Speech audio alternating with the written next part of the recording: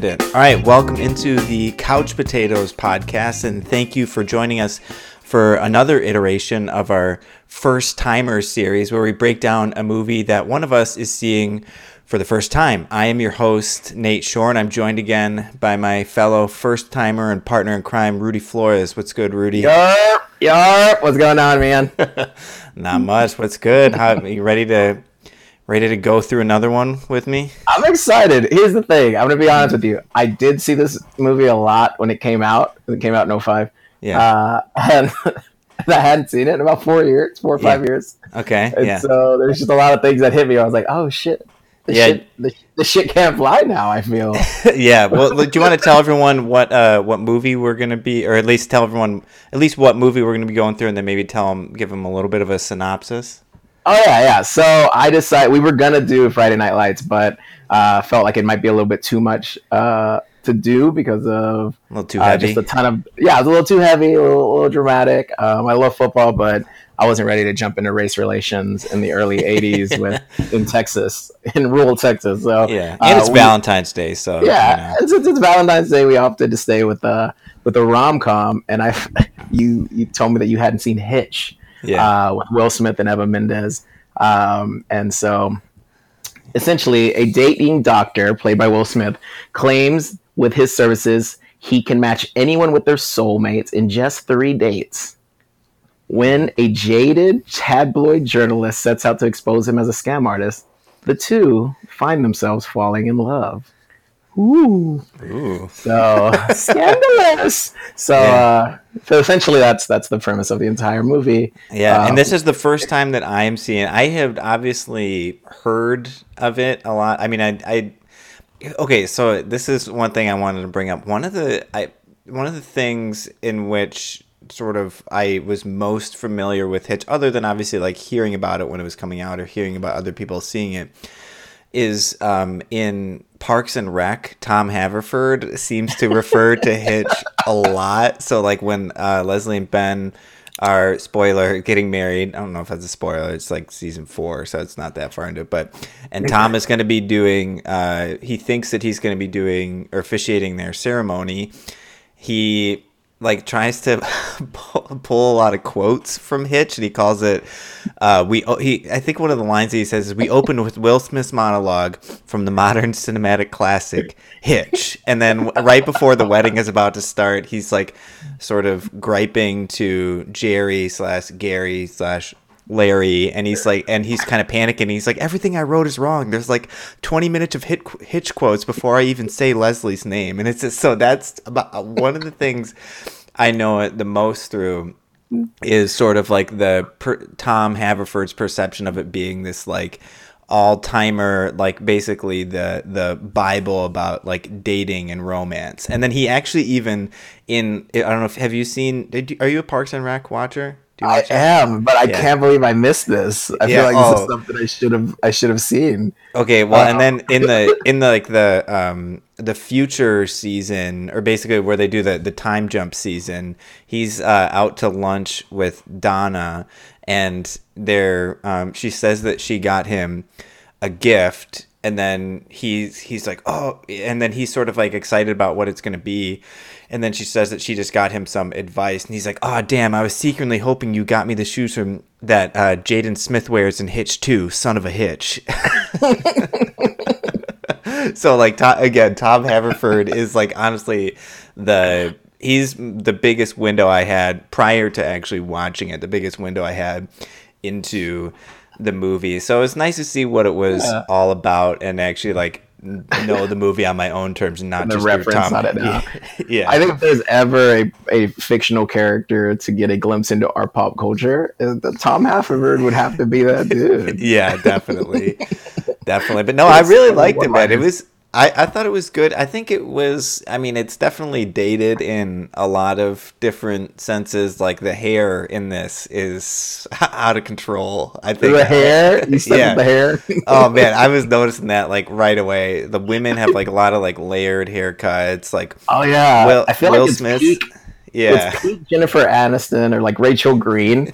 Like hair, like you just see a lot of that going on in here. So I agree. I didn't even notice that. I didn't think about that. And Will Smith, his edges are a little, he's got to get those cleaned up a little bit. I just feel like yeah. at that, like if they film that now, the taper fade would definitely have suited him better. Old school Hitch, when he's back in college and he's supposed to be a nerd, is actually like more culturally relevant now than like 2005, like quote present day Hitch. I mean, he's got a better fade haircut. It looks it's come full circle. Yeah. Yeah. Who knows, man? So when you told me you hadn't seen this movie, the first question that comes out was like, how do you not watch early Will Smith movies? I feel like he was just such a superstar that when Will Smith was in something, you had to watch it. I know, and I don't know what 2005. That means I was probably like a sophomore, junior in high school, and it was tough year. Yeah, tough year. Yeah, maybe I didn't have my driver's license yet or something. But no, I think it like.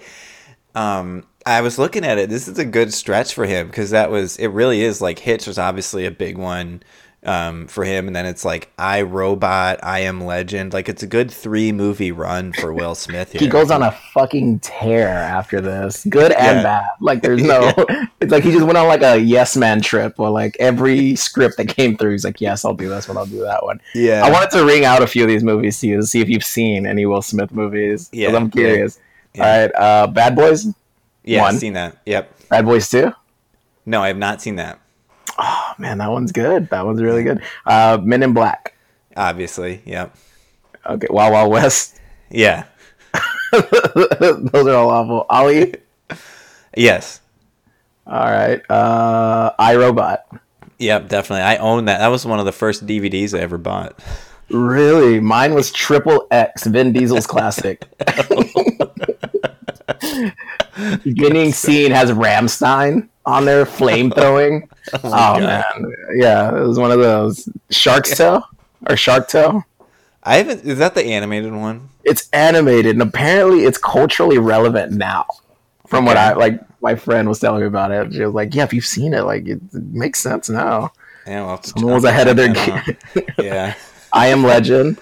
Obviously, yeah, that's a good. Loved it, but was put off that he had to kill his dog. That was a bummer. Oh my god, yeah, trigger warning. That was brutal. 7 pounds. Which one is that? What is that one about? He meets 7 people, and then when he dies, he is given organs to them. I think I saw it one time, and it really messed with my mental. I was like, I'm gonna watch it again. I was like, I want my 2 hours, 17 minutes back. I feel like I have seen that, but I don't. I don't know, but that's not, that plot isn't sounding familiar, so maybe I didn't see it. Concussion? No, I have not seen. Oh yeah, I did see that. Yeah. What about Pursuit of? I haven't seen that. What about Pursuit of Happiness? You seen that? I did not see that one. Okay, that was around this time. This is Yeah, it was 2006. That was his next movie. The funny thing about that one is I think I didn't watch it because, working in education, there's so many quotes and scenes from here about doesn't matter where you come from, you're going to be successful if you try really hard. So I saw a lot of clips of that, and I was just like, I don't need to watch this movie. I think I've seen it. Yeah.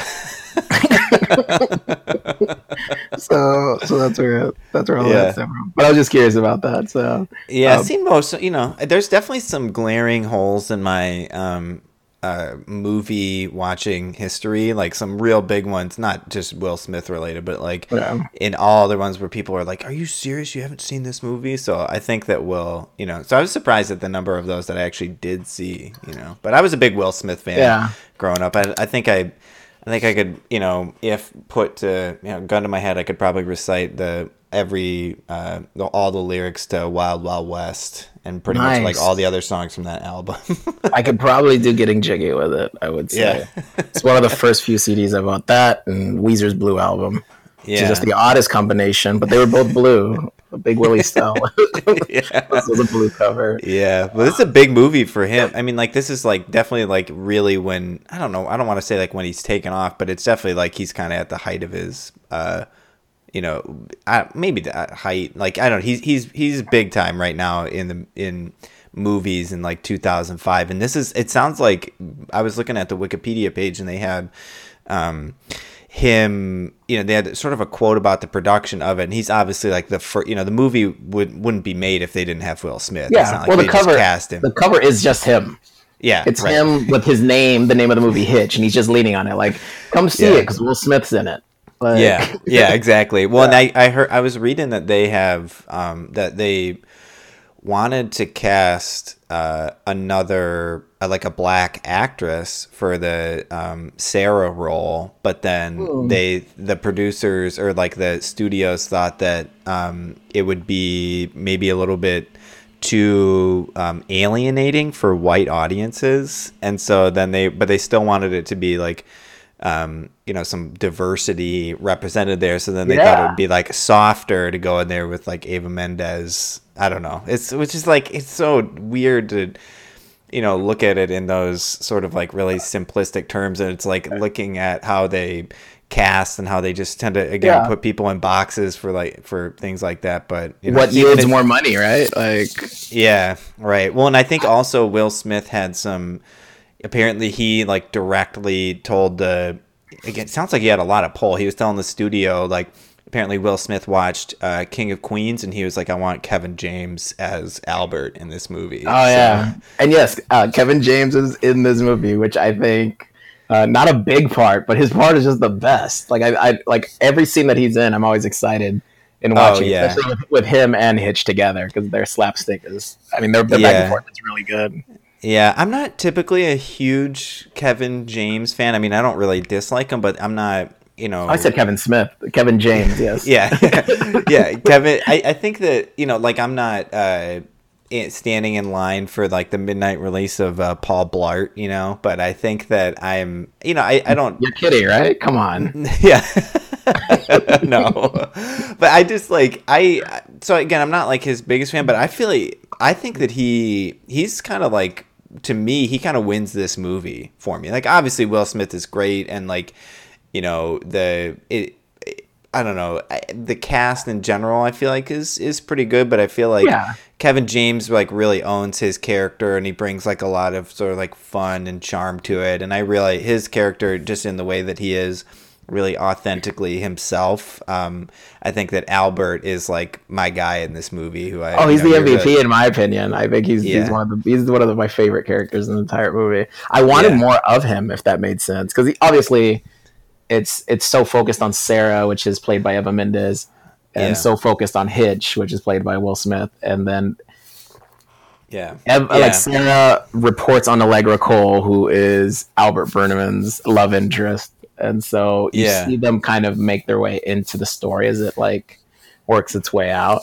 But I wanted more. I wanted more Kevin James in this. Something I normally don't say a lot, except for maybe Grown Ups 1. I did want more Kevin James. I think Kevin James was a great character in Grown Ups 1, but among other things that Kevin James does, like the dude, like his stand up, but I don't know. It was too much. It was too much. Like when you order an appetizer spread and you're like, damn, this is a lot more than I wanted. I should have just opted for the wings, not the sampler. Yeah.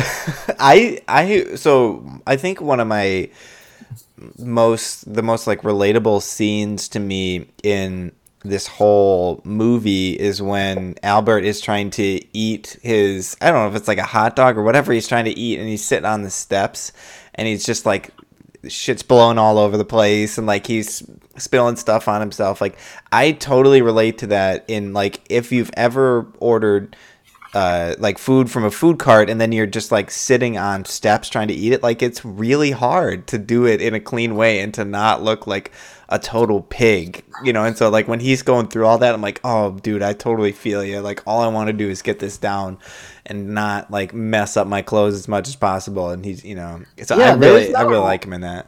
I think there's no elegant way of eating that. I feel like you get like you go to a food truck, you're on the go eating that. Like, I once ordered a hero on a food truck, and then like it took me like 30 minutes to eat it because we were walking. Yeah, and even then I didn't feel like I got to enjoy it. I was just like, oh, this is a good time to get like 2 bites in before I have to start walking again. Yeah, there's no good way to do it. So I totally feel him in that moment. I have a feeling like by the end of the movie, he's not going to be eating off of food trucks a lot, and now that he's got his sugar mama. Oh man, she's loaded in this movie. That's one of 2 scenes with food though. The court side scene at the Knicks game, which I Oh want to get yeah. into because I did look up what game it was, and, Oh yeah, nice. and I did Yeah. look up the rosters. I did too. Okay, good. Yeah. And Okay, so good. I'm going to get into that. But he spells. So for me, anytime I wear like a light colored shirt, your red, your teals, your baby blues, for some reason, the food that's serving at the event that I'm at happens to be something like barbecue, or it happens to be hot Yeah. dogs, or it happens to be something that can drip to your and without any haste, like it happens, it's gonna spill on me. So for him to spill mustard on himself at that Yeah. game, I completely understand, and After like I was such a feeling big him. time like at a big time situation, such as like a third date or a second date, it's like damn Yeah. that Do you shit. know? Do you know the actress that plays Allegra? So her name is Amber Valletta, I think. Do you know her from anything else? Really, I wasn't really familiar with that actress when I first watched. So I was trying so hard to figure out what else she was in. Like I was like, 'cause I'm pretty good at tying people and actresses into other things, Yeah. and I couldn't. And I was Hmm. talking to a buddy of mine from work, and he knows Hitch because he's like, "Oh, it's that girl from Transporters too." Uh, Oh, and I'm like, "What?" yeah. So, What? so Allegra Cole is in Transporter 2, Okay. which is a movie with who is it? Jason Statham, Yeah. Right. where he's just transporting organs or something. Okay. Anyway, she's in it. That's the only way I knew that it was a thing. Outside of that, I had no idea what else she was in, except that her name was an allergy medicine. Yeah. That's all I got out of that. But yeah, Yeah. no, she was one that was a tough one. Yeah, I think that there's so I feel like there's the three, or I guess you could say so. Like most of the movie is Will Smith, right? And Yeah, then would you say Eva Mendes? Ava Mendes? How would you I say it? say Eva, but I'm pretty sure it's Eva. Eva. I mean, for those Eva. that Okay. don't know, like she's the one that stole Ryan Gosling's heart, right? Like, Yeah. Ooh, yeah. yeah, she's the Found one that that, out while yeah. I was watching this. Yeah. But then You didn't there's know that? so I did not know that. No, I thought he was single. I don't know. I guess I'm not really up on my Hollywood I dating. think people You want know. him to be single, but this man's a real deal. So, and Eva knew that, so she locked him down. Yeah, but they're not married though. They're just dating and they have kids, right? I think that's Wait, what I saw. does that mean Eva's single? Well, I think that no, they're dating, but I just think they're not like they're not married. Oh, damn, Yeah, you ruined that. but then You ruined that one. so the most of the movie is like Will Smith, her, and then Kevin James, and then somewhat of like Allegra Cole, and then pretty much everyone else. Like their parts are like few and far in between. Like when I was about to watch a movie, I was like, oh my gosh, like Michael Rappaport is in this, and he's in like one He's at the scene. beginning Like scene. yeah, that's it. But I'm like, okay, I thought he was gonna be a bigger part of it, but he's just in there No, for one part of it. There is a lot of there are a couple other people that I did recognize from other things. I'm wondering like if you noticed any of these guys. So did you notice who the he's in his picture is in the tabloid newspaper, Allegra's ex-boyfriend. Did you recognize who that was? no, I didn't. Who was it? It was Alexander Skarsgård. Oh He wow. was, yeah. It's like they didn't even have him act in it. They just had him. I mean, I guess it's like way before his time, but yeah, he's like the quote aristobrat ex-boyfriend of Allegra Cole. Oh, the subtle detail that I never caught on. I just kept moving Yeah. on with the movie because I knew that. Yeah. Wow, that's a good. And That's a then good find, man. yeah, I was like that's definitely him. We're probably going to see him later, and then he just never comes up in it. I have one But, for you. Yeah. Eva Mendes, Sarah Miles' assistant. Okay. Do you know who that is? The No. gay black dude that's in her office. Oh yes. Oh, I recognize him. Okay. So when Olivia and I were watching it, she recognized him from Zoolander. Yes, obviously. Mugatu's assistant. Yeah. I recognized him. Did you ever watch the show L.A. to Vegas? I did not. Is he in that show? Okay, so he's a flight attendant in that show. So I recognized him from that. But yeah, so I had him in there. Do you know who we'll go back and forth, and I don't know if you have any other ones. So Paula Patton, do you know who that is? She was married to Robin Thicke, right? Before the Blurred Lines video. Yeah, she was the girl from the bar that he slips the 22. Did not catch that. Yeah. So Adam, what about Adam Arkin, which is Sarah's boss? I don't know him from. I don't recognize. He looked familiar, but I don't know what else. So he's in season 2 of Sons of Anarchy. He was the main villain in that one. He was Ethan Zobel. Never dies, but you never see him again for the rest of the series. Yeah. Okay. The Rappaport one was a big one. I was like, oh, what? And it's funny because at the moment, I'm just rewatching Friends in the back. It's like just background noise. And I just saw the episode. So Phoebe dates him, and he's a cop, and she really likes him, but doesn't want to move in, doesn't want to commit. They finally move in on the first night that they moved in. The next morning, they're chilling. You hear birds chirping, and she's like, "Oh, it's a beautiful morning." And he goes, "Yeah, hold on." He pulls his Glock out and shoots the birds. And then they break up, and that's the end of Michael Rappaport's tenure on Friends. So that's where, that's where he stood out to me, because I just seen him in that. Nice. Did you? Okay, so did you watch 30 Rock, or have you ever watched that? I've seen like maybe the first 2 seasons, 2 or 3 seasons. Okay, so Raul from this movie, Raul the doorman at Hitch's building, the one who calls him Poppy and like recognizes him from the paper. He is Alec Baldwin's character's assistant in 30 Rock. Yeah, he hasn't aged. I know, he looks exactly the same, and he's relatively the same across the board on that one. Yeah, and then the other person that I recognize, this is Joe Latruglio, who plays Charles Boyle from Brooklyn Nine-Nine. Yeah. I was like, yeah, get it, speed dating, buddy. Get it. He's also you ever seen I Love You, Man with Jason Segel? Yeah. He's one of his like friends that his Adam Sandberg tries to set him up with like friend dates, and he's one of them. He's the one that's like in the background where he's spotting a guy doing a bench press. He's like, give it everything you got! Give it everything you got! Just shouting it in the background. And so he takes it to like an LA Galaxy game and shit. So yeah, I feel like Joe Latruglio definitely has some. He's got some grind to him. You know, he's playing these like little parts, and then he finally like broke through and got like, you know, a lead role, or you know, like a regular cast member role. Boyle's a big part. Yeah, I like Boyle. Boyle is one of my favorite characters on that show. Yeah, for sure, man. Yeah, that's all that I recognize from the. Is there anyone else on there? I'm trying to think if there was anyone else. I really wanted to know who Vance was. I wanted to land on like who could that have been, but Vance is just kind of a douchebag. He's got that Gordon Bombay versus Team Iceland haircut, and just dude, his hair. He was I had when I was watching through it. Like I made several notes about his hair. He's got like like a white guy with straight hair, like super super straight thin hair.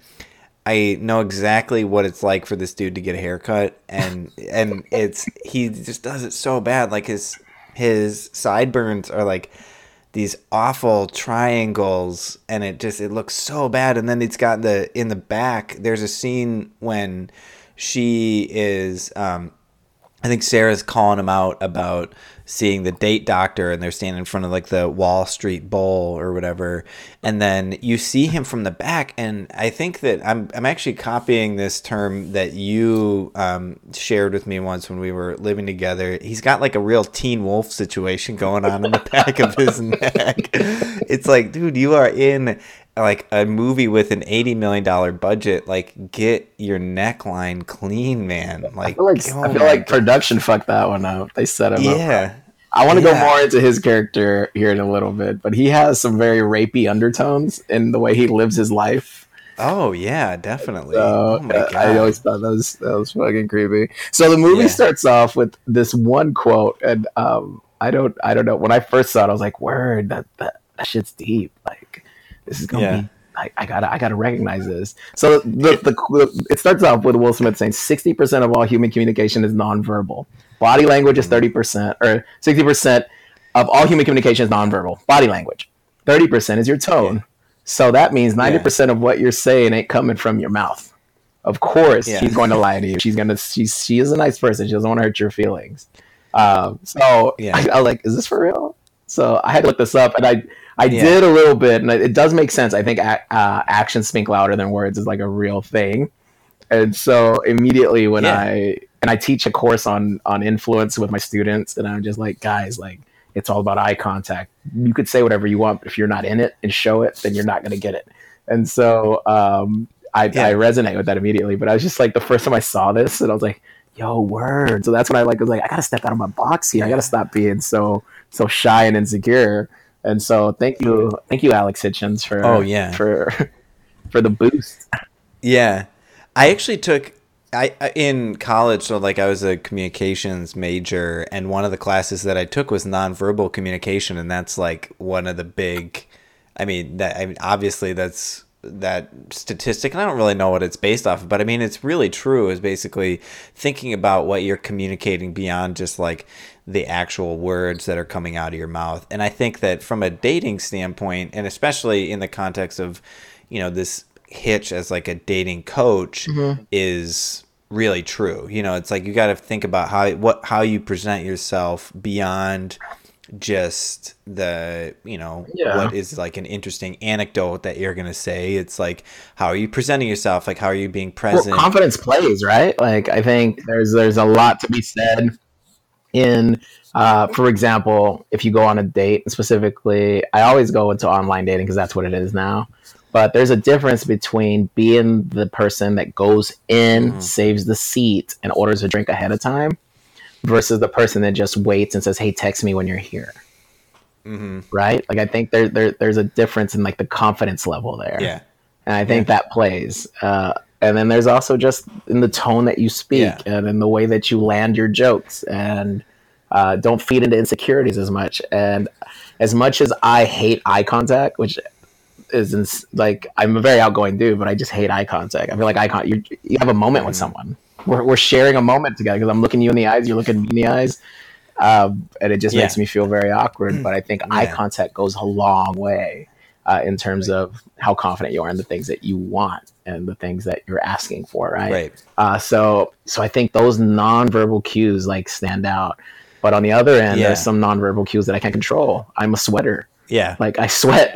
Like, I wish I could stop I that feel you, when man. I'm nervous. Yeah. Yeah. So I'm like over here pit staining, but I'm like, no, but I'm cool. Like I'm not. I wish my body would be cool about that. Yeah. I have never, and maybe not never, but I really don't believe that dating is about necessarily like saying the right line or doing the right, checking off the right check boxes or following a certain playbook or like doing all this kind of clever stuff. It's not necessarily like an art that you need to perfect, because that's like, to me, being really good at dating. And I think that one of the things, sort of like the Mm-hmm. overarching message, I don't know if this is what you get out of it, but I think that, so Hitch says, even as he's teaching Albert some of the stuff, he says like, the worst thing that you can do is to be fake. Women can always tell when you're not being real, because you are a great guy and you have something to offer. And that's what I think is honestly like, it's not about these like little tricks about this is good protocol on a date or do X, Y, and Z. It's more about his job seems to be eliminating those barriers of nervousness and those things, ultimately allowing you to feel confident in who you are, so that you're not only going to be successful on those dates, but you're also going to be like a good partner and like just in general lead to like a more happy and fulfilled life for yourself. So how did like, do you get what I'm saying there? Like, are you kind of like what I'm getting at with his like my perception of like the overarching message? Yeah, no, I completely agree with it in a sense. I think there are at the end. I think when he realized that the reason Allegra Cole likes Albert is because Allegra liked all the things that he told him not to do: the Right. dancing, the whistling, the being a goofball. And in that sense, you're just like, okay, so as a someone that's watching this, you're like, there is Yes, no playbook. exactly. You're starting to realize there is no playbook. But I think what the one thing that he does well is he does teach confidence. Like when he meets with these random guys that are struggling to say hi to to women that they like, the one thing they all, I feel, lack together, there is a lack of confidence in them and how to approach the opposite sex or the person that they are intrigued by. Right. And so the one thing that he does is Yeah. he develops, like Albert ends up becoming a little more of a confident dude and ends up standing up to Hitch there at the end. Right. Yeah. And I think that, because that's what I didn't want it to, I was like, oh gosh, I don't know if I'm gonna be able to get like behind this, not that I need to like get behind, his dating coaching stuff to enjoy the movie, but I was like, man, I fundamentally just have a strong problem when people are talking about dating and they're talking about, oh yeah, on a date, like, here's the rule, like, don't text at this point, like, wait until this, because then it's just like, okay, well, you're not coaching me to be a good person, you're coaching me to be a person who's like good at dating, and that's not the goal. Yeah, it's like etiquette. You're just teaching me etiquette right now. Like, etiquette's not getting. Yeah, so I was happy to see that it ultimately did come around to that. And he's like, and even at the end, he's like, listen, there are no principles. Like, just be confident and like be yourself, and that's ultimately what it's all about. Because if you're not feeling yourself, like, other people aren't going to feel you, and that's ultimately what he teaches. And why do you want to showcase a fake self, right? Like, why do you want to showcase someone that you're not? Because at the end of the day, that's going to reveal itself in some way. Exactly. Like, I think at some point throughout the relationship, you play off to be this one thing, and then all of a sudden you get to know each other and you're not that person. Yeah, right. And then it's like, oh shit, we got together on a lie. Now I have to run with this lie. Oh, yeah, and that sort of touches on something. Have you heard of the Netflix series You? Have you heard of it? No. Okay, so there's a show on Netflix. It's called You, and I just watched it. We just watched it last weekend, and it's pretty creepy. It's about this guy who manages a bookstore, and then this girl comes in and sort of like flirts with them a little bit, and then he like starts looking her up online, and then he is able to like look up her Instagram, and then reverse engineer, or like reverse like Google image search like a picture where she's clearly at her apartment, and he's able to like figure out where she lives, and then he like studies all this stuff about her, and he actually even like breaks into her house and looks through some of her stuff, and he basically like stalks her, and then ends up setting himself up in a way to where they ultimately, like, this isn't a big spoiler in it, but they like end up dating, right? And so he does all this like weird creepy stuff, and I was watching this and I'm like, no, that's exactly what Hitch is doing. Like, he researches, like, he looks up all this stuff about Allegra online, like he is like asking. Okay, so the manipulation of setting up the first date. Mm-hmm. Or studying the person that you're going to go see before you see them. I had mixed feelings about that. I had so many mixed feelings about that. Yeah. Like, which, I mean, I guess now it's kind of a thing. Like, I have friends that go on dates and it's like, I got to Google this person before I even say yes. Yeah.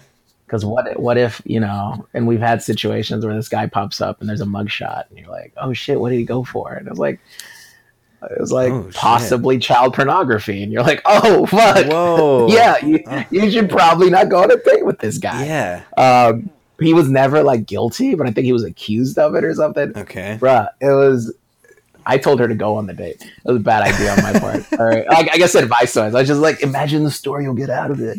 Because get the details out of it. You could probably put this guy in jail for a long time, and it'd be because of you, and you would save a ton of children. You would, you got to take one for the team, right? Yeah, private eye. She chose not to, though, unfortunately. Shocking. So, yeah. But yeah, no. Okay, so I want your thing on like dating. In terms of like Googling before a date, like, because Hitch does this in whatever that means in 2005, where he researches a person, where he realizes they like this or that, and they try to get into that whole, I guess, setting it up before you meet kind of situation. And he does that at the beginning of the movie with the dog, right? He sets up that fake dog almost ran down the street and sets him up with his boy at the beginning. Yeah. Well, and here's my thought on that. And I think it's probably just because I watched the show where a guy is like a, stalker, murderer person, and ultimately uses it for like this info and this sleuthing ability for nefarious purposes. But I think, I don't really have a problem with, you're going to go on a date someone, like, yeah, look them up on Facebook, like Google them, see if anything comes up. Like, I don't really have a huge problem with that, just as a sense of familiarity, I guess. It's probably more, I don't know, genuine to go in totally blind to the whole situation. But there is also, like, if you're meeting this person online, like, they are telling you a little bit about themselves through online dating, whether it's through what sort of they've texted you already or like their profile or whatever it is you're looking at.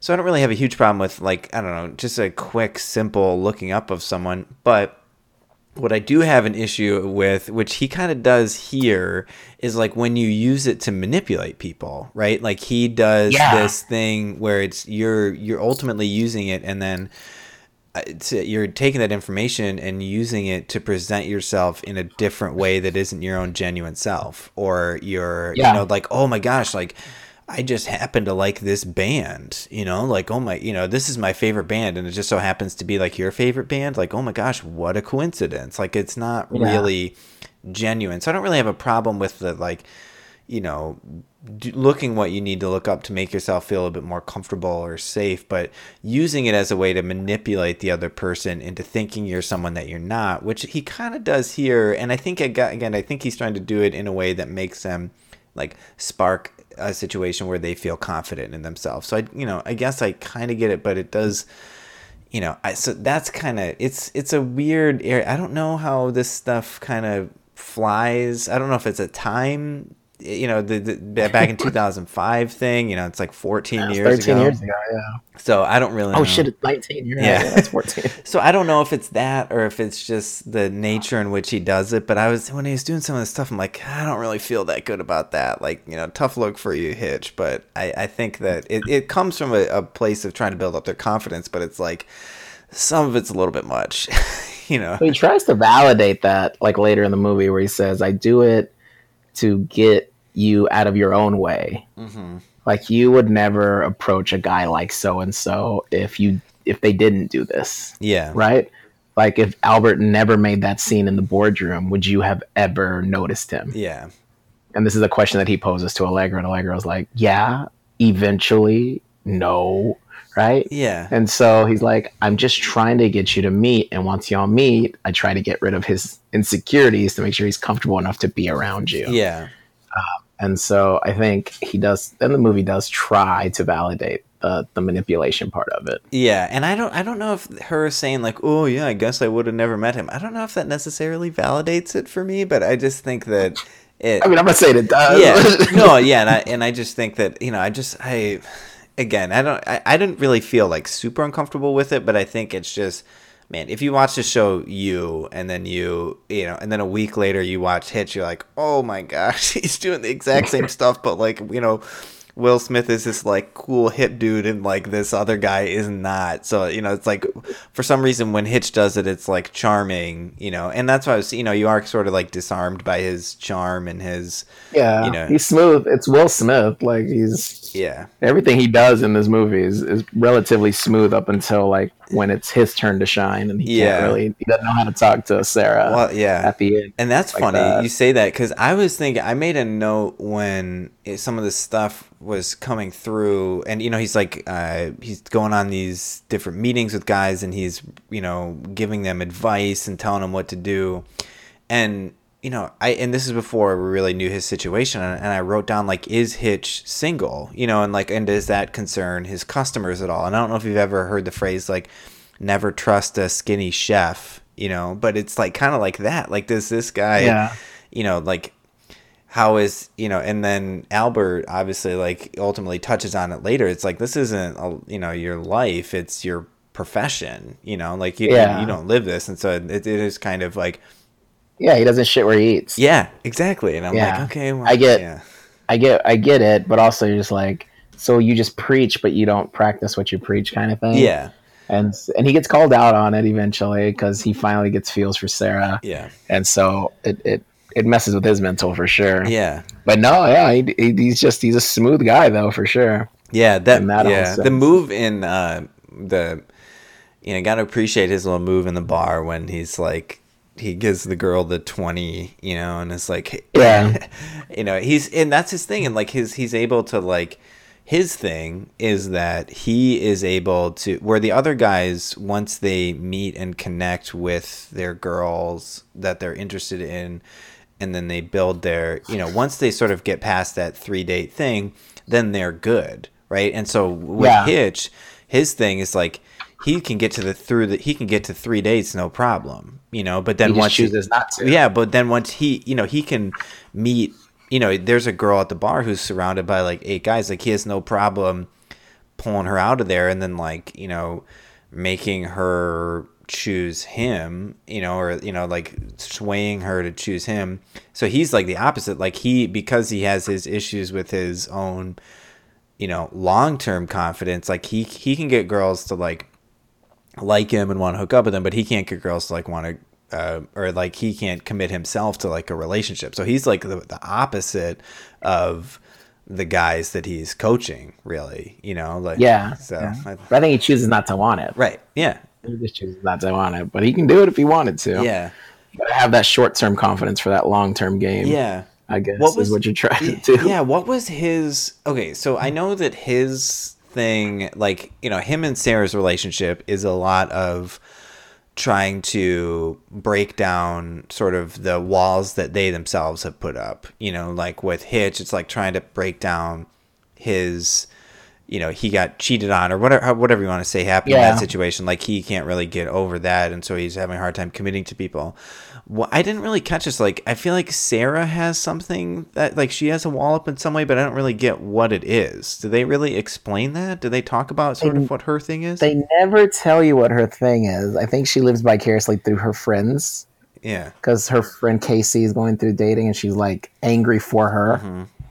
And so they never show that. They also the almost death of her sister. Yeah, what I think the story she like falls through.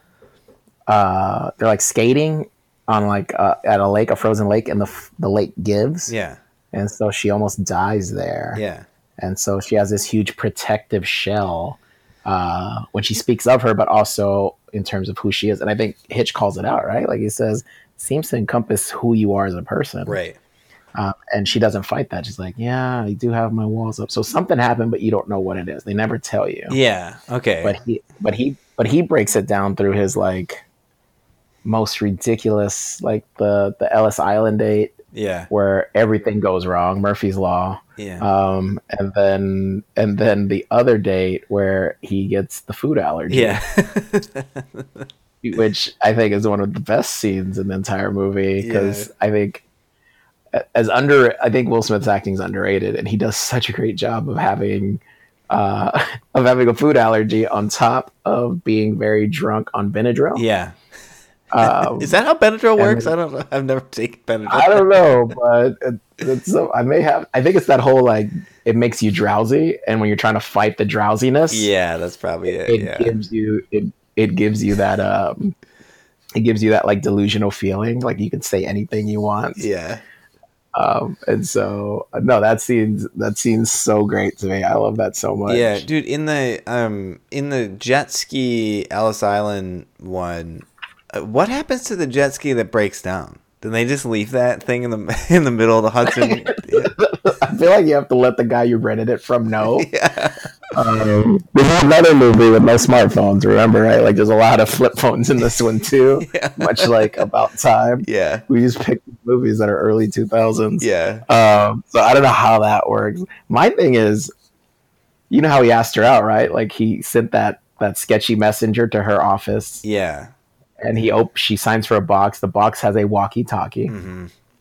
And then he talks to her through that walkie-talkie, and everyone's just watching like, so how do I go on a date with you? Yeah. And she chooses Sunday instead of Friday or Saturday, and then the guy gives her another box. I was just like, yeah, it's a wetsuit. in her size, which is bold move on his part. Like buying clothes on the second date, guessing the size. Yeah. Well, yeah. And again, aggressive move. Like okay, sidebar, what is the guy dressed like who's delivering that? Like he looks like James McAvoy from Split, but he's dressed kind of like Aladdin a little bit. Like he's got like a Walkman. I didn't know what was going on with that guy. Like he was. I just feel like he's the 9 to 3 o'clock shift at Hot Topic. Cashier is what I thought that was, and then that was just his evening job. Yeah. Yeah, he had the gauges, right? He had the ears gauged. He had a couple of tats. Yeah. He just hung around. I was like, you've already delivered this package. Why are you just chilling? Yeah, get out of there. Why is no one saying anything? They're just letting this guy linger. Yeah. But yeah, apparently it all had purpose. But that was a bold move. It's smooth too, right? Like you give him a walkie-talkie and she talks, and all of a sudden you're forced to talk to this guy. Well, not necessarily, right? It's walkie-talkie is a two-way radio. Yeah. But it's very smooth, man. He's like mellow, like during his Cuse days. Like his game is just that smooth.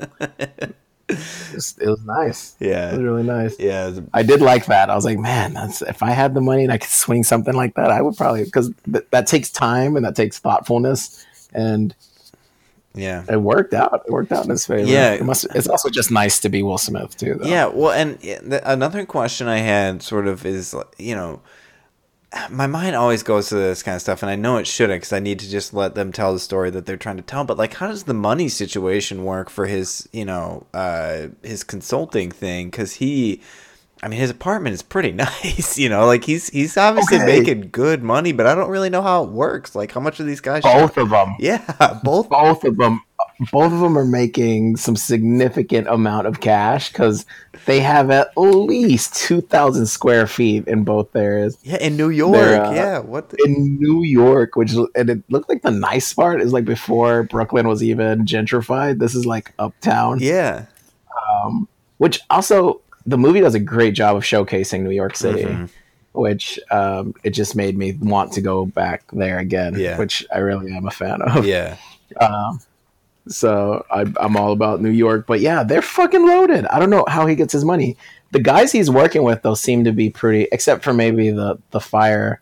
Nothing against firefighters, but I don't know if they make enough money to be able to pay for a dating consultant like Hitch in New York. Yeah, man, he's making some serious money from that. Like, and I don't know when they, do they pay up front? Is it like, once the dates are after the 3 dates, like, do you get your money back if you don't get it? I feel like date 1 is a certain price, and if you get to date 2, it's another price, and then if you get to the 3rd date, it's full price. Like, he has the 3-date guarantee there. Yeah, yeah. Which is ridiculous, by the way. I don't know how many people have gone on 3 dates and have been like, you know what? Yes, this is where it's at. This is where I want to be. Yeah, I kind of had some. Yeah, the 3 dates is like all I need is kind of his motto or his mantra that he lives by for these guys. And then one of the things he says too is like 80% of the women say they can tell everything they need to know about the relationship from the first kiss.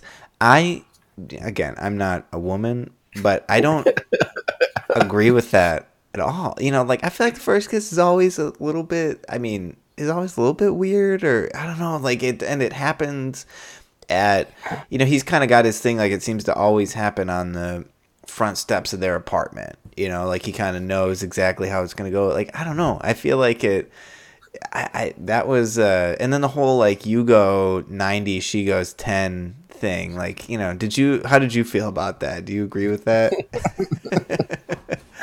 So a couple of things on that. Sorry that the first kiss doesn't work for you, bro. Like,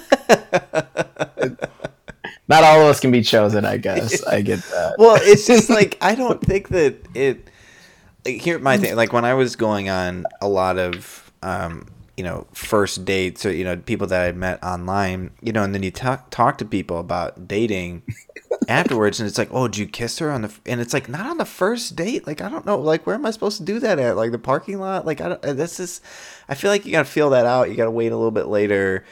So it's definitely a feel thing. I think shooters shoot their shot, but you have to make sure that you're open and you're not getting blocked. Yeah. But you also have to be blocked to know what that's like. Yeah. Like I've had the cheek turn, right? Like where I go 90 and those 10% are that cheek. Like, nah, bitch. Like you thought this was going one way, I thought the other thing. Yeah.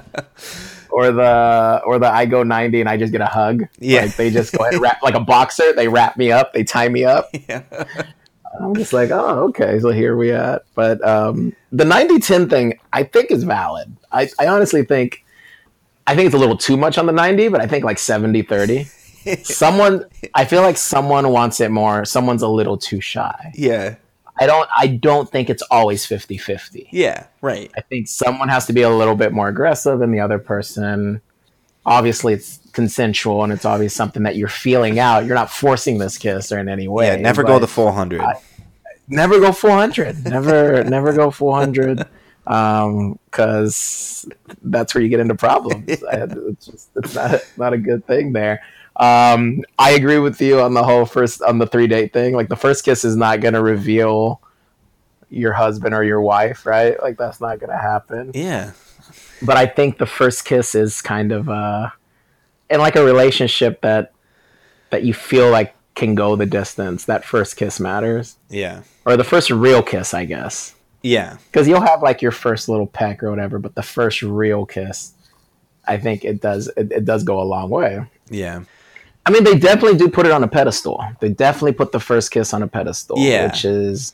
Which I would also argue the first time you hook up is also up there. Mm-hmm. Like you could be an amazing kisser, but if you're shit in bed, yeah, that's what I'm saying. I feel like sometimes that will. Yeah. We don't all have Dom Gleason powers and can go back and reassess our first time. Yeah.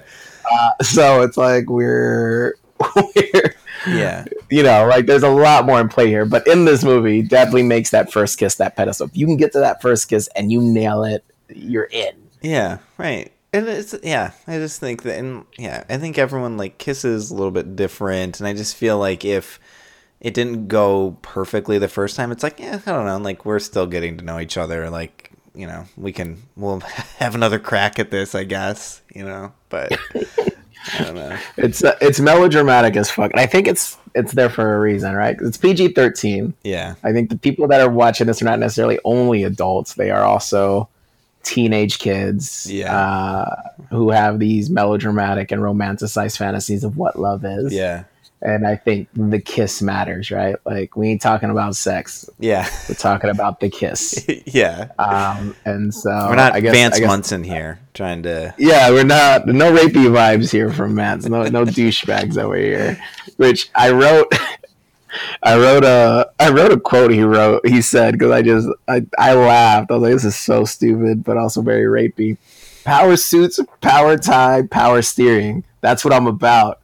People can whine, cry, beg, but eventually I get what I want. Yeah. Oh man.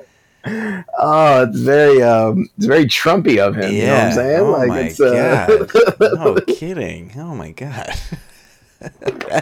Yeah, he says it so confidently. Yeah, and he says it to Will Smith, and that's when he gets that Hitch is just like, yeah, I don't fuck with you, man. Like, yeah, right, fuck out of here. Yeah, he's got that slick back hair. He's up there with Jimmy from About Time. He's on my shit list of movies that we've seen so far. Oh my God, no kidding. Yeah, we got Vance, and then we have Jimmy up there. Oh, now. I think he's definitely at this point, if we're doing power rankings, he's like number 1 on the shit list, and Jimmy. Yeah, he put Jimmy at number 2. Yeah, he set Jimmy down a peg for sure, dude. Okay, so talk to me about what you thought about the Knicks game. We got the Knicks taking on the Grizzlies.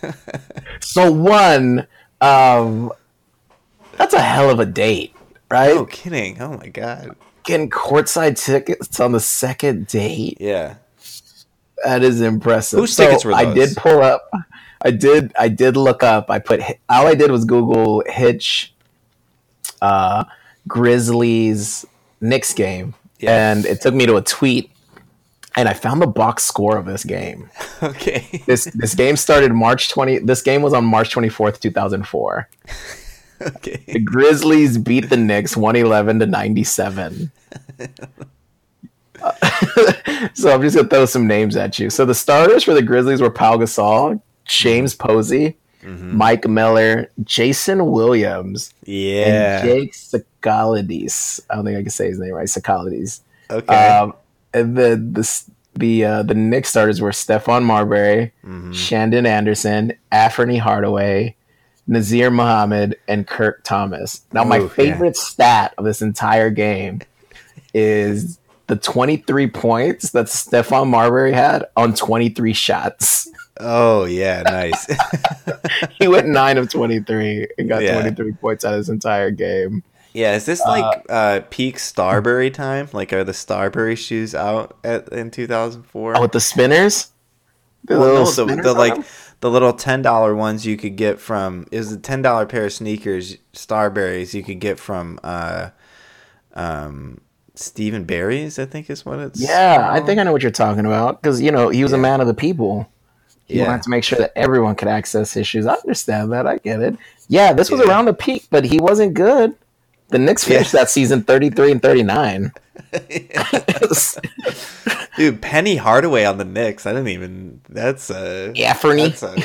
Yeah, Anthony. Yeah, a couple other players that I noticed. I noticed Bonzi Wells out on the Bonzi, court. Shane Yeah, Battier Shane Battier. was a reserve on the Yeah, Grizzlies. Stromile Swift was out there. I think Oh, he wow, was yeah. getting Yeah, some man. buckets. So That was so the good. game wasn't like close in any way, but I mean, it's a good first date. Definitely distracting. I am a fan of like sports as a date if both parties are okay with it. Yeah. Because it's a nice little atmosphere for that. But man, I saw this game and I was like, they couldn't have picked a better game. But I guess MSG, New York City, it is just Yeah. Yeah. Yeah, I was like, damn, look at we get Pau Gasol on Grizzlies days. Like that was that's early Pal though. Turn the clock back. Yeah, that was before the Kobe rings. Or some would White Chocolate, Jason Williams out there. Mike Miller out there busting threes. That's all right. Not That was bad. great. Not bad. That was a good one. Who won the title in 04? I don't know. Was I don't know. Probably the Lakers. They brought Pistons maybe? Was that the Ben? Yeah, maybe. I don't know. I'm sure Yeah. we could look The that up. but- second date you decide, or was that third date? Third date you get to go to a Knicks game. Yeah. Well, Damn. At one point in my life, I want to sit courtside at an NBA game. That's the dream. I don't know. But, At this you know. point, with the money I'm making, I think I can only get like courtside at I don't know UW lacrosse games. Yeah, exactly. Yeah. Like, Oh my UTEP, gosh. some University of Texas at El Paso courtside seats at this point. Yeah. I would love. What did you think of the speed dating event? Okay, so I think they should revive it. I think it needs Yeah. to make a comeback. This was something very popular. I think in the early 2000s, right? With speed dating, you mark the ones that you like, and if you matched during those like minute that you spoke, then you get their numbers at the end of the event. And it seems like it always happens during lunchtime. Because I feel Yeah. because in the movie 40-Year-Old Virgin, right? There's a speed dating scene there too. And it just happens in the middle of the fucking day where everyone's just like taking their lunch. Yeah. Yeah, speaking of 40-Year-Old Virgin, also came out in 2005, also known for its big waxing scene with Steve Carell, and we also see that in this movie when Kevin James is getting that. Something about 2005, that was a big deal for men's men back then. grooming. Wasn't that like the metrosexual thing? Yeah. Ryan Seacrest was killing the game with grooming at its finest, right? I think Hitch botched it here. Hitch could have been the movie that we talk about when it comes to male waxing. I know. And I know, yeah. Steve and Carell just Carell was owns it. like, you know what? And- Give me this shit. Like, hold my beer. Like, let me handle this. yeah. I think Kevin James could have been better in that scene, which is really good. Yeah. Yeah. But yeah, I like the speed dating event. I thought that was a fun obviously I've been familiar with it. I've seen speed dating stuff before, but I thought it was cool to see it, and think about it. And, after this whole movie, it's about like dating and stuff. Like, how does this whole speed dating thing work? But it's, it's literally like an in-person version of Tinder, and like you're going through you're downloading information from the other person, then they're moving right, and then you're like, and if you match, but in its sense that you get to interact with them. There's a level of do you catch my humor? It's not that I have a six pack and I've been looking for it, right? Like it's not like, oh shit, this guy looks good looking, or this angle is really nice on this person, and you're not swiping up, but you're interacting for at least a minute, and you're trying to figure out if it's something that you can do. I like it. I want it to come back. Those that are the powers that be that can set something up like that. Hey, go do it. Go do it. Yeah. So Joe, that's the scene of Joe which really good, and he has a turtleneck in this movie. Yeah. What are your opinions on turtlenecks? Where do you stand on keeping the area between your chin and your shoulders warm? Well, as a Green Bay Packer fan, I know that Aaron Rodgers is not afraid to don a turtleneck at Lambeau when it's cold out. So I gotta be pro turtleneck, man. You're pro turtle. I'm all. I don't know, man. Yeah. Drake wore a black turtleneck at the Grammys last week, and I was just like, "Why we still rocking this?" Like, I don't know. Grammys were in LA. It was like 70 degrees out there. Why do you need a turtleneck? Maybe people have sensitive necks. Maybe there's something that I don't know. And so I've been anti-turtleneck my whole life. Maybe it has to deal with my first communion. I don't know. There's some unresolved issues here that I never had a chance to talk to my therapist about. But me and turtlenecks, we just... I'm in for it. I could get it. I don't have one myself, but I think that... I don't think it's a regular thing, but on the right occasion, like a speed dating, like a speed dating event. That's where you bust it out. like a lunch speed dating event. Why not? Bust out your turtleneck. Get out your best turtleneck. It's Turtleneck Thursday at the office. Let's go. Let's go to that. Yeah. Man, that always was like, what the hell does that mean? I don't know. I was never a fan of him, so I don't know. I also I don't know. Yeah. I always circle back around to the 3-date guarantee because I'm always like, it doesn't fly. 3 dates didn't tell you much. Yeah, and I think it can tell you stuff, but I just feel like it's not this, I don't know. Like it's obviously it's reductive in the sense of it's like a movie and trying to tell a story, but I think that there's some people where you can tell it a little bit more, you can tell more on the first date than you can tell, with other people after like 3 whole dates. So I think that I could get it, but I really liked one of the things that, so I talked about this a little bit in About Time, but one of the things that Hitch kind of alludes to without exactly alluding to is like this idea of like, I've been really getting into like mindfulness or like being really, like, kind of like meditation a little bit, but more like being, using meditation and stuff as a way to like be really present and in the moment. And I think that that's super good advice for dating. And Hitch does give that as some dating advice. He's like, when,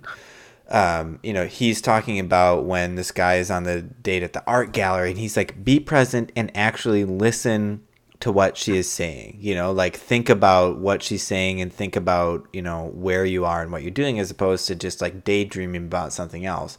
And then he also talks about like when Allegra is at the meeting or they're at the meeting where, Albert ends up quitting. He's like, daydreams are for private time. When you're in the room, be in the room. And I'm like, damn, that's like all this stuff is like really good. Like if I were to be going on dates and stuff right now, like first dates, I would be like meditating beforehand because I think that's one of the things you can get really in your head. You can either like daydream or like think about it, as like, oh my gosh, like what are we going to do next time? Like, is she liking me? Like, what's it going to be like after this? Like you can sort of like snowball and think about all this different stuff that's going to happen down the road. Whereas like I think people respond really In the well moment. to when you're there and you're in the moment and you're actually engaging with them. So I think that that's kind of stuff like, Hitch kind of he teaches them, not only confidence, but like, be there and be with the person that you're with, and not just thinking about how it's going to look later, how it's going to play out later, like be in the moment and be present. So I thought that was some of the stuff that, it's not an overt theme in it, but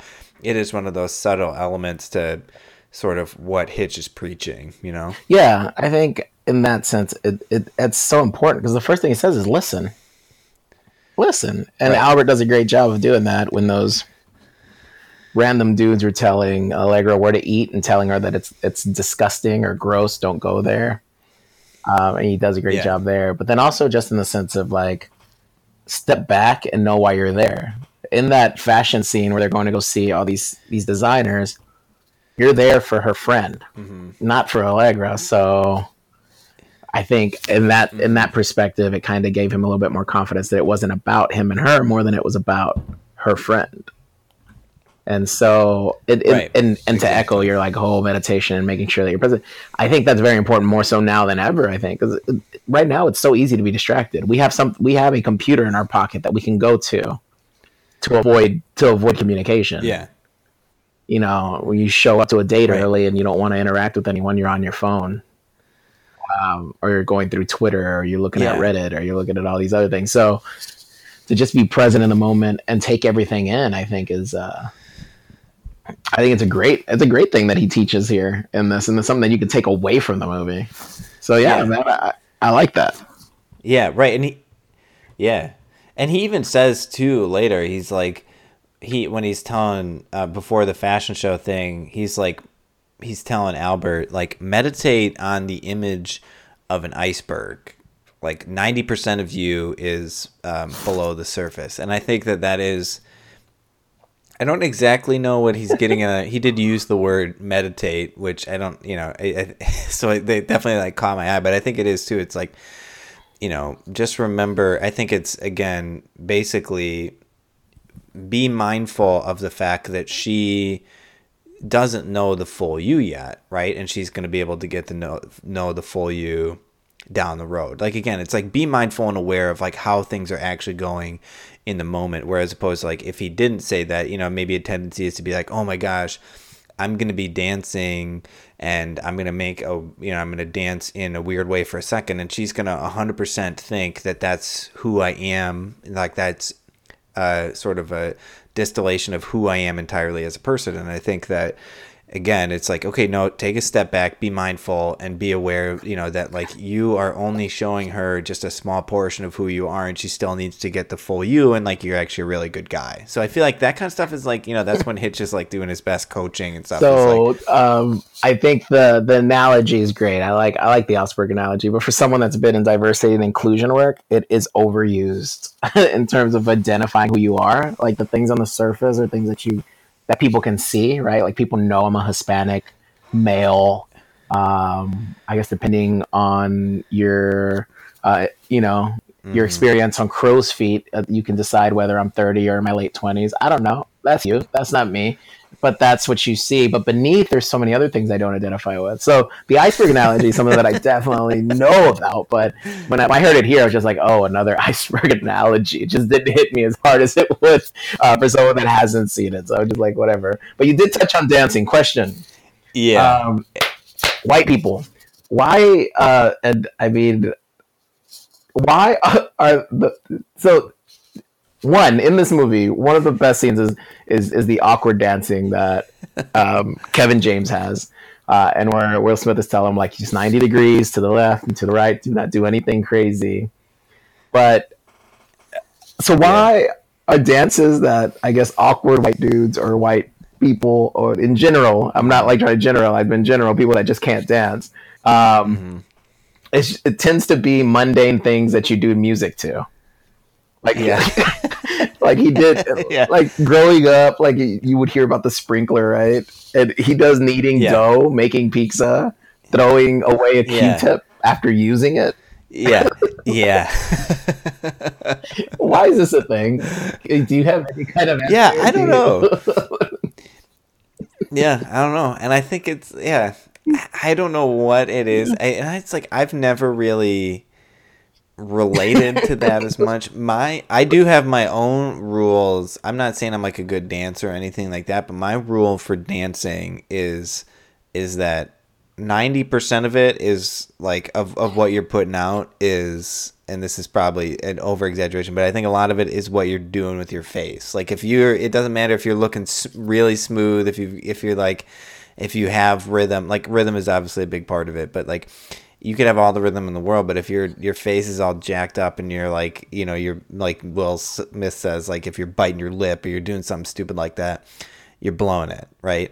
And then my other rule is that Wait, so the first rule is facial, like your anti-facial expressions? no, well, not anti-facial expressions, but just like figure it out. Like don't make don't over concentrate. That's basically like don't overthink it. Like just be comfortable, but then also somewhat be aware of what you're putting out there, I guess. But don't overthink it. And then the other thing is that I think in general, though, the dumber you look, and this maybe goes against what my initial advice, but like I think the dumber you look, generally the better time you're probably having. So if you think about at the like in the last scene where they have their like little dancing montage at their wedding, and they're going through and they all are looking the like Soul Train line, and doing all that stuff, like it looks like they're having a blast. So I think the more that you're carefree, I think in the and this again probably runs contrary to my 90% face rule, but like I think that the dumber you look, the better time you're probably having. So that's kind of how I feel. So it's like if Kevin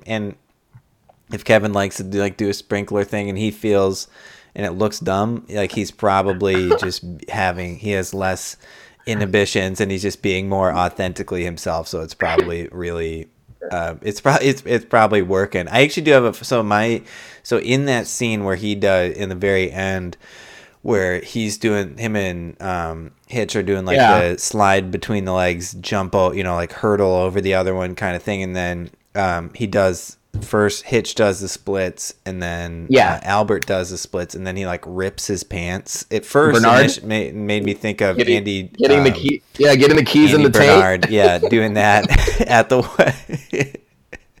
yeah. But then it also reminded me, so like one of my buddies, he just had his wedding in October, and his big thing his dancing thing is that he does the splits a lot. Like he can do the splits, and this is literally at his own wedding, and everyone is like splits. So it's like asking him to do splits, and he legit did the splits at his own wedding, and he ripped his suit that he got married in at his wedding, so his pants ripped at his own wedding. So it's like, which makes for a better story, right? Like you have a story now out of that. Yeah, exactly. Which sounds good. Yeah. I'm with you on the dumber, or I guess I wouldn't say dumber, but like the more confident you are about what you're doing. It doesn't matter what you're doing, as long as you're doing it and feeling good about it. Like whether it is a Q-tip that you're pretending that you're cleaning your ears and throwing it away, but if you're confident in it and have someone that's with you on it, like it makes you look cooler and it's a better time. It makes for a better time. I think the whole basis thing, and I think Will Smith, I agree with him wholly, is when he teaches that 90 degrees with your hands and just follow the beat to the left and to the right. I think he's just teaching him how to stay on beat.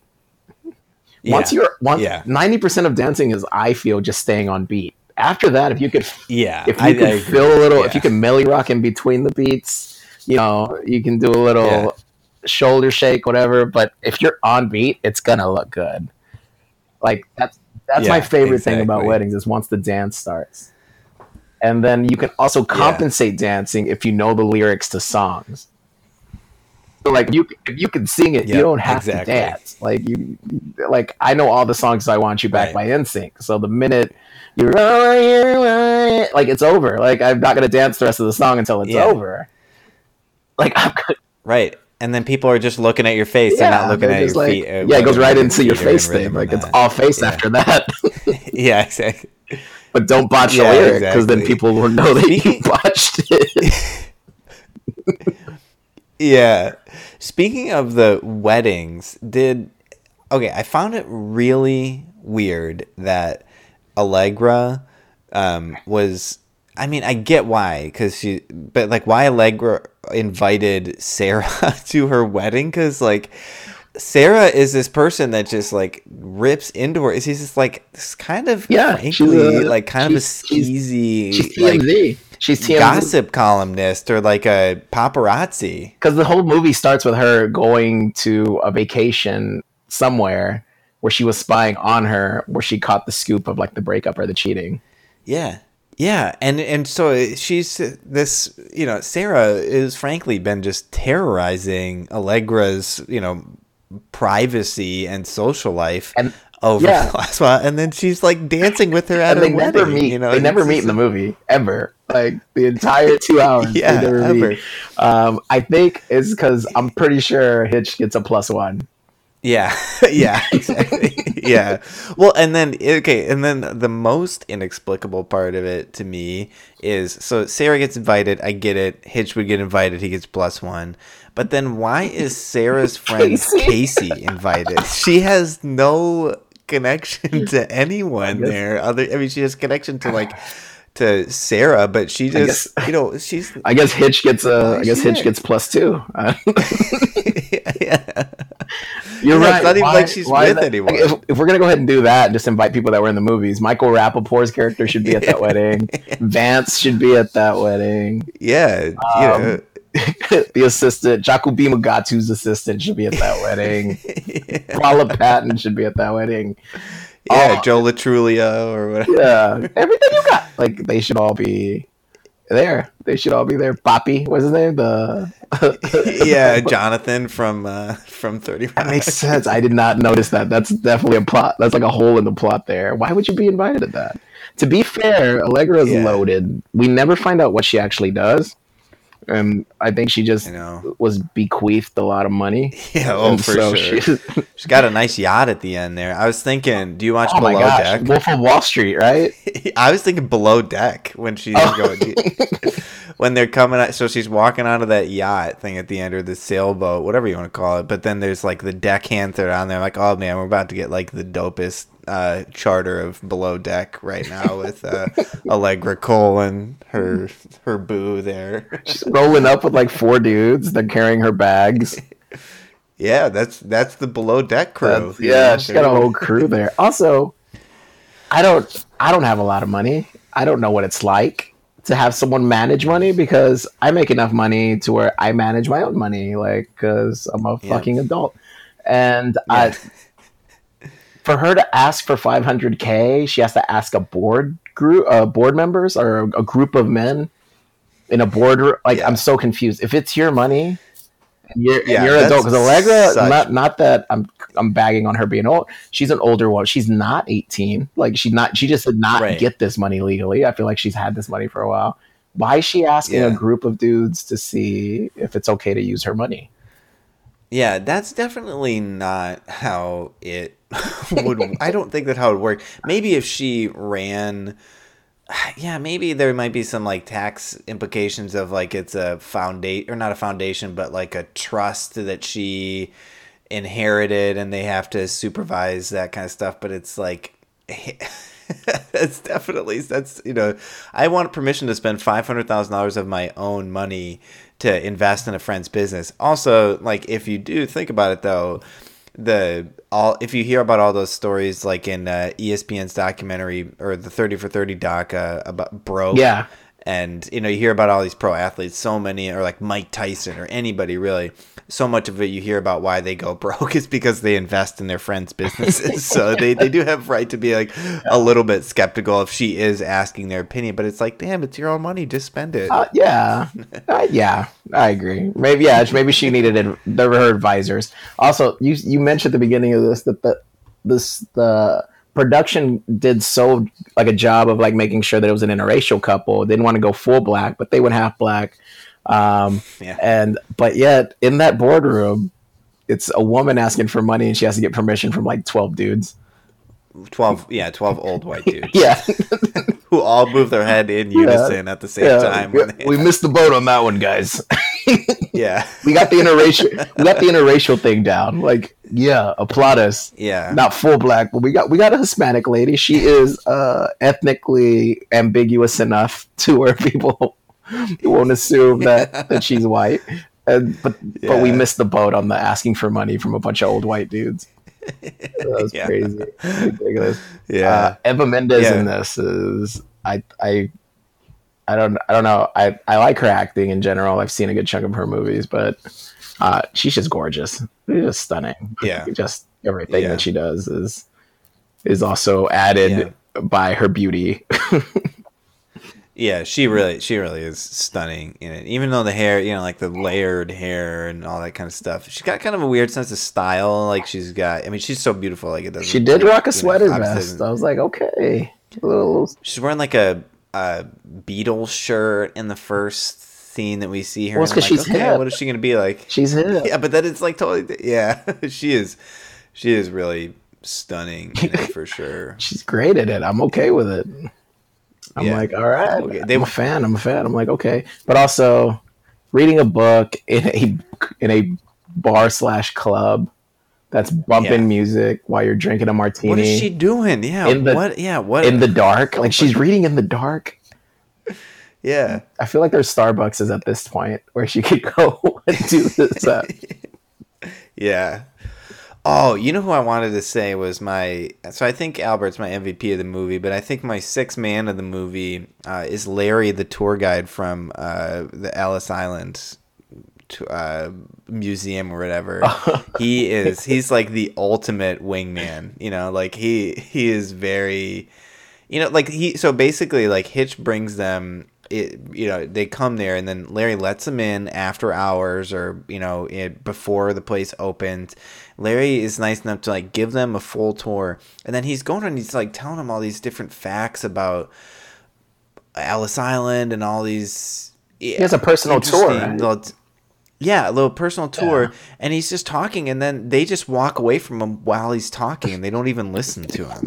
He's a good guy. He's the ultimate wingman for Hitch here. Yeah, I don't know if it's just a theory. Maybe Hitch, he got the 3-date rule with him, and like he found his wife through him, and paid a very low amount because I don't think he gets paid a lot, and so he got his wife through him, and now he's get the hookup at Ellis Island. I feel like this date is not the only time he's ever taken a girl. I feel like Eva Mendes is like another girl that he took on his first date to Ellis Island. Oh yeah, this isn't his first time doing that. No, he's nailed this. He's got this one down. Yeah, and even then, isn't the person that Sarah, her like long lost relative, is like the butcher of Ellis Island or the butcher of New York or something? The butcher of Cadiz. Yeah, like tough. It's a serial killer. Yeah, tough pull for Hitch. He never would have done that. Creepy. Yeah, well, that's what you get for pulling her ancestry DNA stuff and being full creeper before your third date or your first date even, and then like you reap what you sow here for going full creeper. And even that one went wrong, right? Because he kicks her in the face when he jumps jet ski to jet ski, and then that happens as well. So that was just a very tough date there. Yeah. What else? What other things you got for it? I think I kind of covered all the different little notes that I had from it. The allergy scene. The makeup looked very Shrekish. I thought that stood out to me for some reason. I don't know, man. There's nothing really. I mean, I did made me want to go to New York. I really liked. Yeah. Have you been? I have, yeah. Yeah, man. I've been there twice, and I'm all about it. I want to go back. I want to do MSG. That's like the one thing I feel like I need to do. I think the 3-date policy is bullshit. I think we've covered that. I mean, I guess encompassing the whole movie, it just comes down to a Lil Wayne line to me, and it ain't tricking if you got it. So at the end of this whole thing, if you got it, I don't know whatever you feel it is. If you got it, it's not tricking.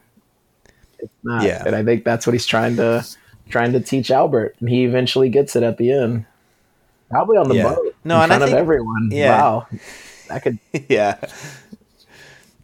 I think it is, and I think that you mentioned before I watched it, you were like, yeah, I don't know if it's gonna, how all this stuff is gonna play in 2019. I was like, I know he's a dating coach.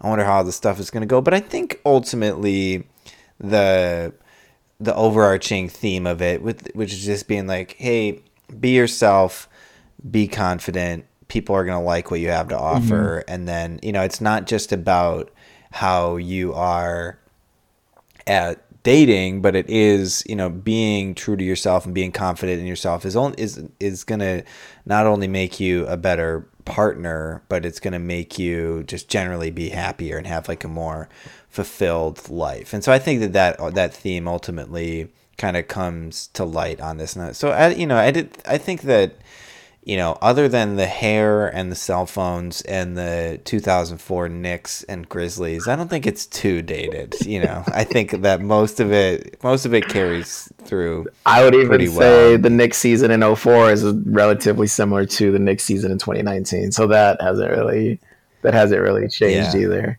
But I think being true to yourself and being true to the things that make you who you are will ultimately yield someone that would want to share that life with you. So, we'll see if the same theme comes through in Hitch 2, Son of a Hitch. Well, in that case, we'll leave it until then, right? Yeah, with Jaden. Yeah, Jaden. When that movie comes out, we'll break it. We'll break down that one as Jaden Smith stars. If Aziz Ansari as Tom Haverford is not in that movie, I'm not gonna watch it. Yeah, do not count me in on that. No, a couple of shout outs, man. I did like shout out to interracial couples. I think that was ahead of your game there, Hitch and the production company. Columbia Pictures, I think you did well there. I feel like you should have gone full black, but I wasn't there. I was a sophomore in high school. And when this came out, it was in February. I was busy getting ready for my baseball season. So the last thing I was worried about is about a full black couple in a rom-com that's going to be released. So big shout out. And I think shout out to Will Smith for saying yes to pretty much every movie that was coming his way back in the early 2000s. That's a good shout out, Will. Good job. Well, he was striking. He was striking when it was hot. It's like the whole Kyler Murray. Like, of course you're going to go to the draft. Why not? You're going to get starting time. Yeah. Your draft stock is so hot right now. You'd be stupid not to. Right. In that sense. Then go back to baseball. Go back. But this was like 4 years removed from Ali, where he was nominated and did his own. But he went back to his that dance scene at the end. He does some vintage Fresh Prince of Bel-Air dance moves. Mm-hmm. Yeah, get your paychecks, Will. Yeah. We nothing wrong with that. At this point, it's he's just playing with house money now. He paid his money. He doesn't have to work it. Yeah, exactly. He doesn't have to work at all anymore. He just eats. To be honest, I don't know if he's ever worked. I think I was watching, what was it? Comedians in Cars Getting Coffee. And Seinfeld really reveals his age. I think he's like 61 or 62. And he goes, you don't look it. He goes, you know what the trick is? Never working. Yeah. Seinfeld's had it good. I think Alec Baldwin says, your life has just been a boulevard of green lights from one end to the other end of town.